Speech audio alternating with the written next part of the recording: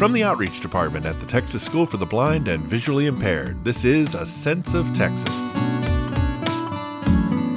Here's your host, Emily Coleman. Welcome to A Sense of Texas. I'm Emily Coleman.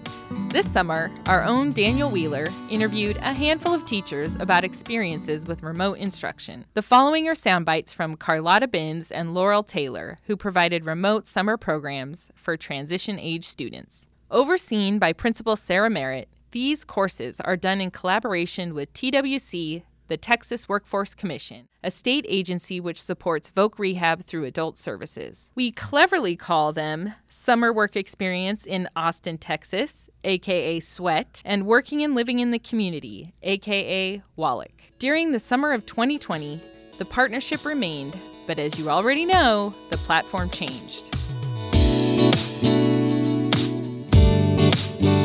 My name is Carlotta and I'm the Career Ed Coordinator for TSBVI. Basically what that means is I'm responsible for assisting with developing programming on campus and off campus and working collaboratively with different agencies and business partners. One of the agencies that we collaborate a lot with is TWC, and they're the ones who fund the programming that we have over the summer, SWET and WALIC. SWET stands for the Summer Work Experience in Austin, Texas. And WALIC stands for the Working and Living in the Community. Both are focused on the-job training in the community. And I am Laurel Taylor. During the school year, I work on the exit team. And this summer, I worked as the teacher of the WALIC program. I worked with, WALIC is usually high school to transition age students who are working and living in the community, like Carlotta said.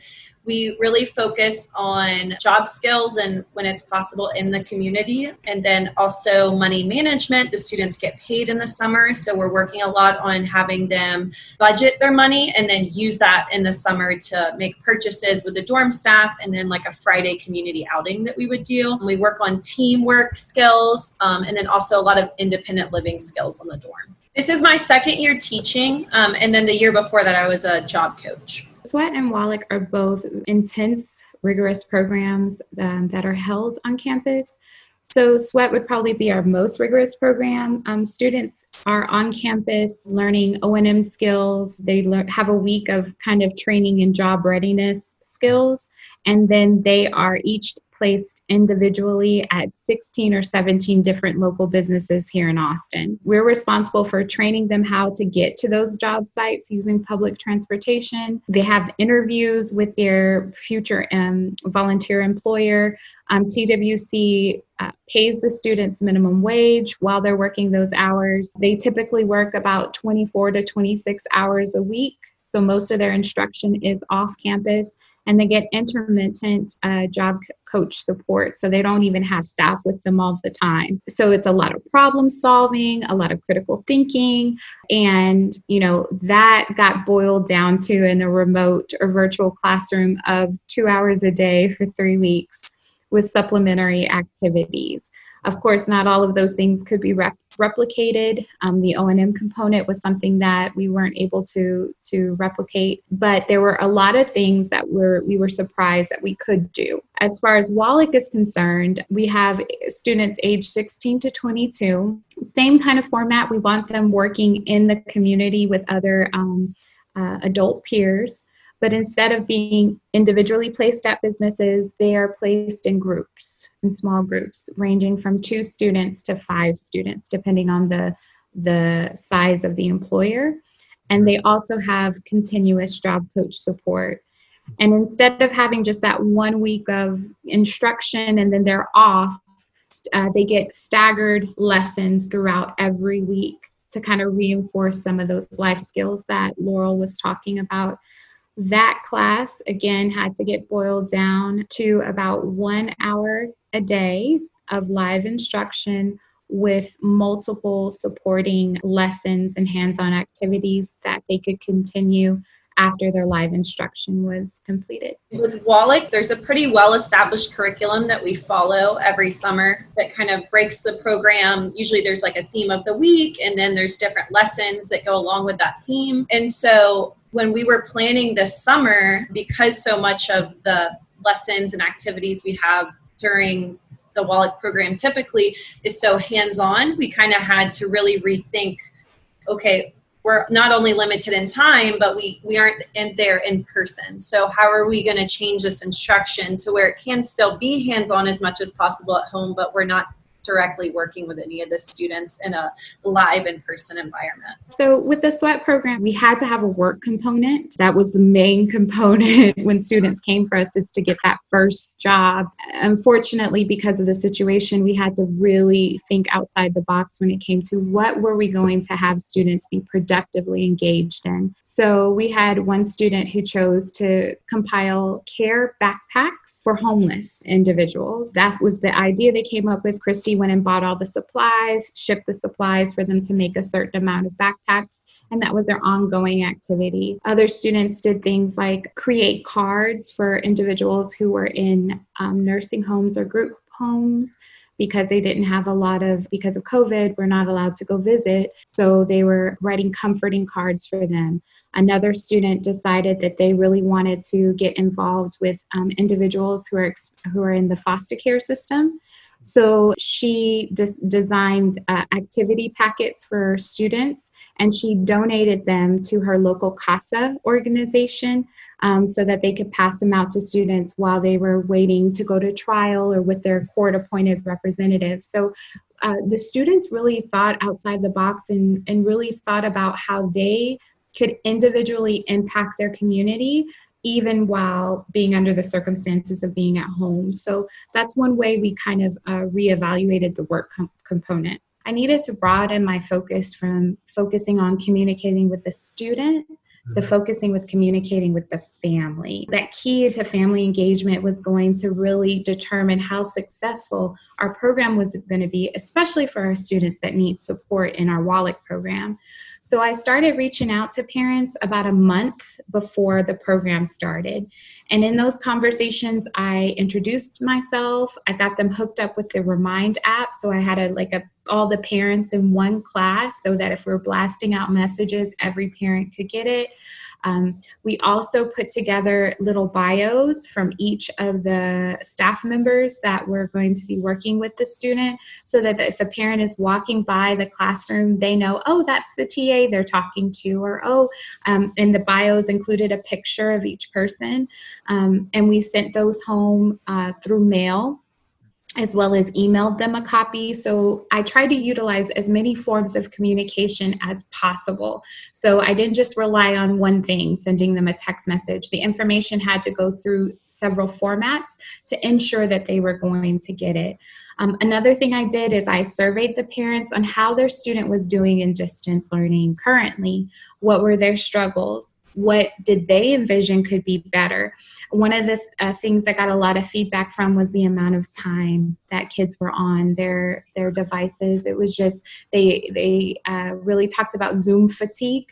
And so that really went into our planning about our lessons to make sure that we were limiting, especially for our students who needed more support. 1 hour a day was really their limit, but it was a valuable hour. And Laurel can talk about that because they were engaged and they weren't tired. And then for our students in SWEAT who have more of an academic track and they're focusing and getting ready for college or on-the-job training, we decided that those 2 hours would be appropriate, and they were able to do so. So getting all the family input before we even started planning was, I think, really critical. And to add to what Carlotta was saying, we planned a week before WALIC started, but we even planned for SWEAT and WALIC before. When the school year was going on, we were meeting actively to just kind of discuss what was currently working for us and the feedback Carlotta was getting from the families.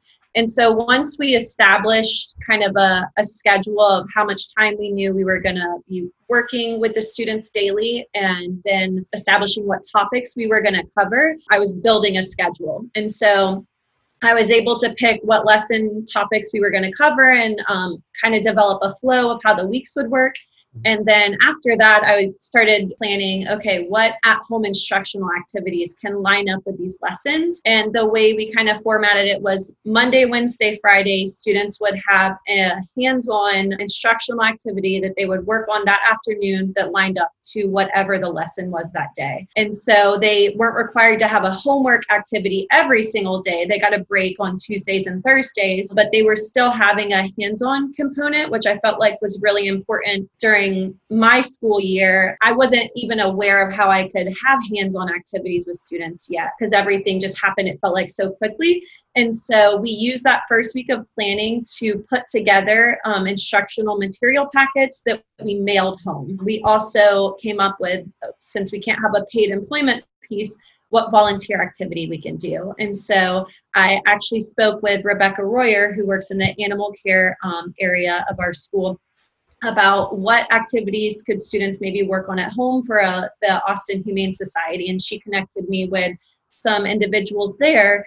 And we were able to establish 2 types of dog and cat toys that students could make at home as kind of a work piece on top of their other homework assignments. And it was a work at your own pace. You have these materials, make as many as you want, or maybe you just try one. And so that was another way that we were able to incorporate some sort of work opportunity and giving back to the community. And some students decided to mail the items back to us, and I will take them to the Austin Humane Society, or some students want to take them to their local Humane Society. And so some students have taken them there and dropped them off in their local communities. So that was a really cool piece. It was a lot of work and it took a lot of time, but I think it added a very fun, engaging piece that I think is important when we're doing distance learning. I think it's definitely worth all the time that was spent putting everything together. You have to figure out, what is your goal? What do you want your students to be engaged in? Okay, this is what we usually do. How are we going to do this in a virtual environment? And then also connecting it with authentic experiences, right? So not just having an activity just to have an activity. We want it to be meaningful. And if it's not meaningful in a virtual environment, then we don't do it, right? We've just got to, hey, that's an activity we got to do in person. We can talk about it, we can explain it, but we're going to have to kind of cut some things out. Also, Laurel and I had to work on a cost list. We had to link it to all the actual vendors. We had to get that list to the TAs that were working in short-term programs and the admin staff. They did all the purchasing. Then we had to coordinate with them to get it to the right place for her to be able to put the packs together.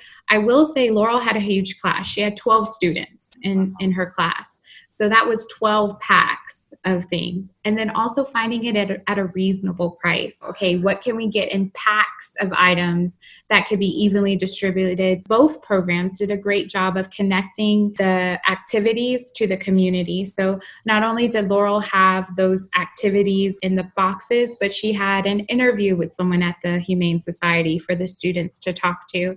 And then they were also able to bring in an animal and show the students the dogs and show the students the cats, so the students can actually make that connection to that real life job.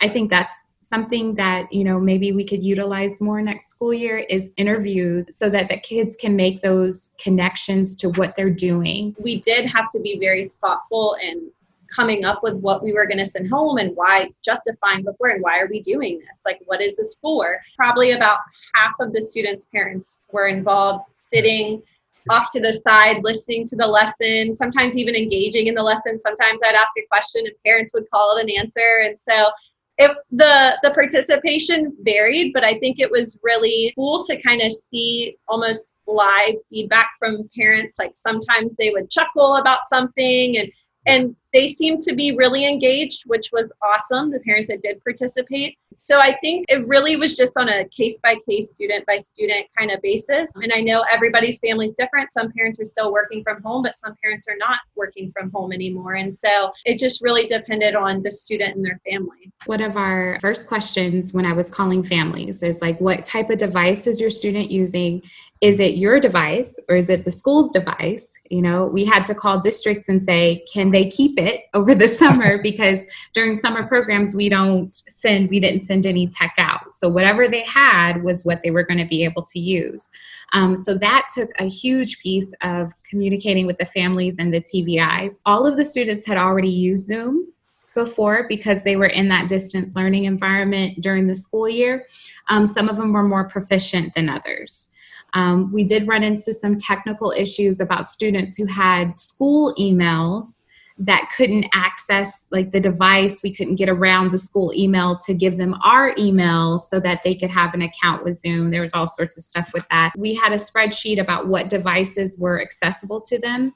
That spreadsheet was shared to the TAs who became the moderators. They also had access to parent phone numbers, multiple parent phone numbers, parent emails. So if there was any tech issues, the TA could just pull up those spreadsheets and say, okay, well, your iPad's not working. Do you have your cell phone? Because there was a cell phone on there.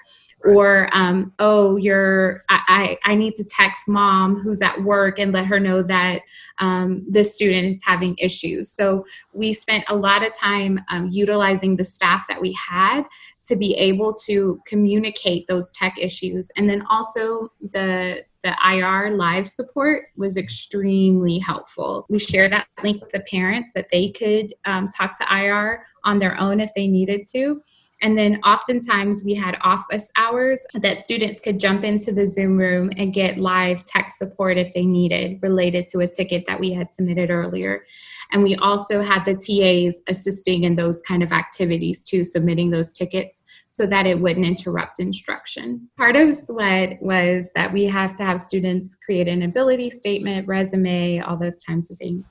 Because we had students on a variety of different devices, using a variety of different word processing applications, getting them to format things was hard. So we could get the information on there, but, talking about spacing and all that kind of stuff, stuff that we would help them with if they were on campus, that was something that was brought up as an issue. In SWET and WALIC, they both had to create some sort of resume.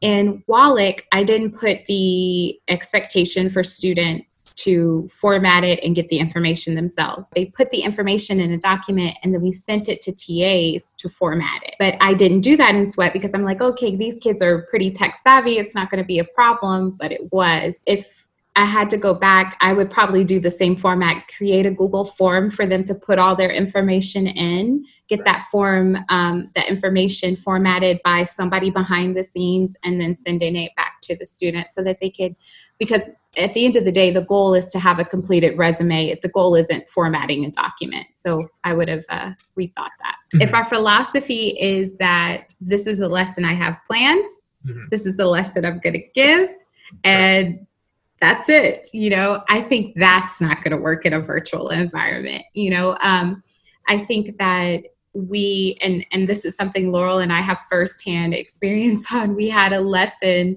for our deafblind student that Laurel had all the lessons written out beforehand. We had a plan, and we found out very quickly that plan was just not going to work. She wasn't getting it. She wasn't engaged. She was distracted. She wasn't participating when we were asking questions. And it literally took us meeting almost every couple of days to look at what we had and then figuring out what the student needs and just completely rewriting the lesson plan, completely restructuring what activities she was going to do. Her activities couldn't align with the rest of the students. Right. So I think being static and being kind of, stuck in some things, that's going to be your biggest obstacle to making a virtual lesson work. My biggest takeaway, even from the previous semester, was just collaboration as much as possible. I think TSBVI has so many phenomenal professionals and so many people that are not only talented in their professional career, but also have many other talents on a personal level that we don't all share. And so I think kind of honing into what people are good at and even just using people as a sounding board for ideas is going to be very helpful for everyone. I think we're great during the school year at collaborating and working as a team, but getting help and working with others is going to be what's going to get us through this next season of virtual / whatever learning we're doing. This is going to be a bit disruptive. We have to be okay with that, and if what we had planned is not going to work, we have to be able to say, okay, today we're just going to practice getting in the Zoom room and leaving. We have IEPs, we have things definitely that are critical for us to be able to get accomplished. But at the same time, we have to remember the environment we're in right now and just having that, okay, if we don't do it today, remember there's always tomorrow. Keep looking forward. Do you know an infant or toddler in Texas who may have a vision problem? They may qualify for free services. Support from a teacher of students with visual impairment may increase a child's success in school and life. Call 817-740-7530 to find out more.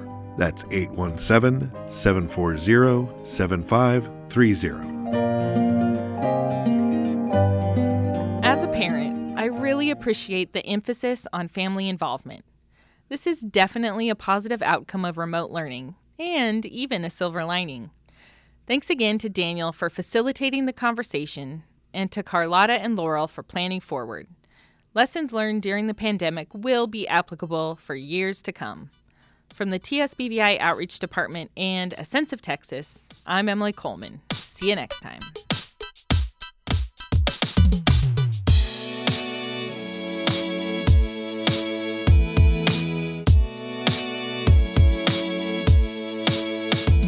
This has been a presentation of the Texas School for the Blind and Visually Impaired Outreach Department. If you have any questions or suggestions for topics to cover in future episodes, please contact us at podcast@tsbvi.edu.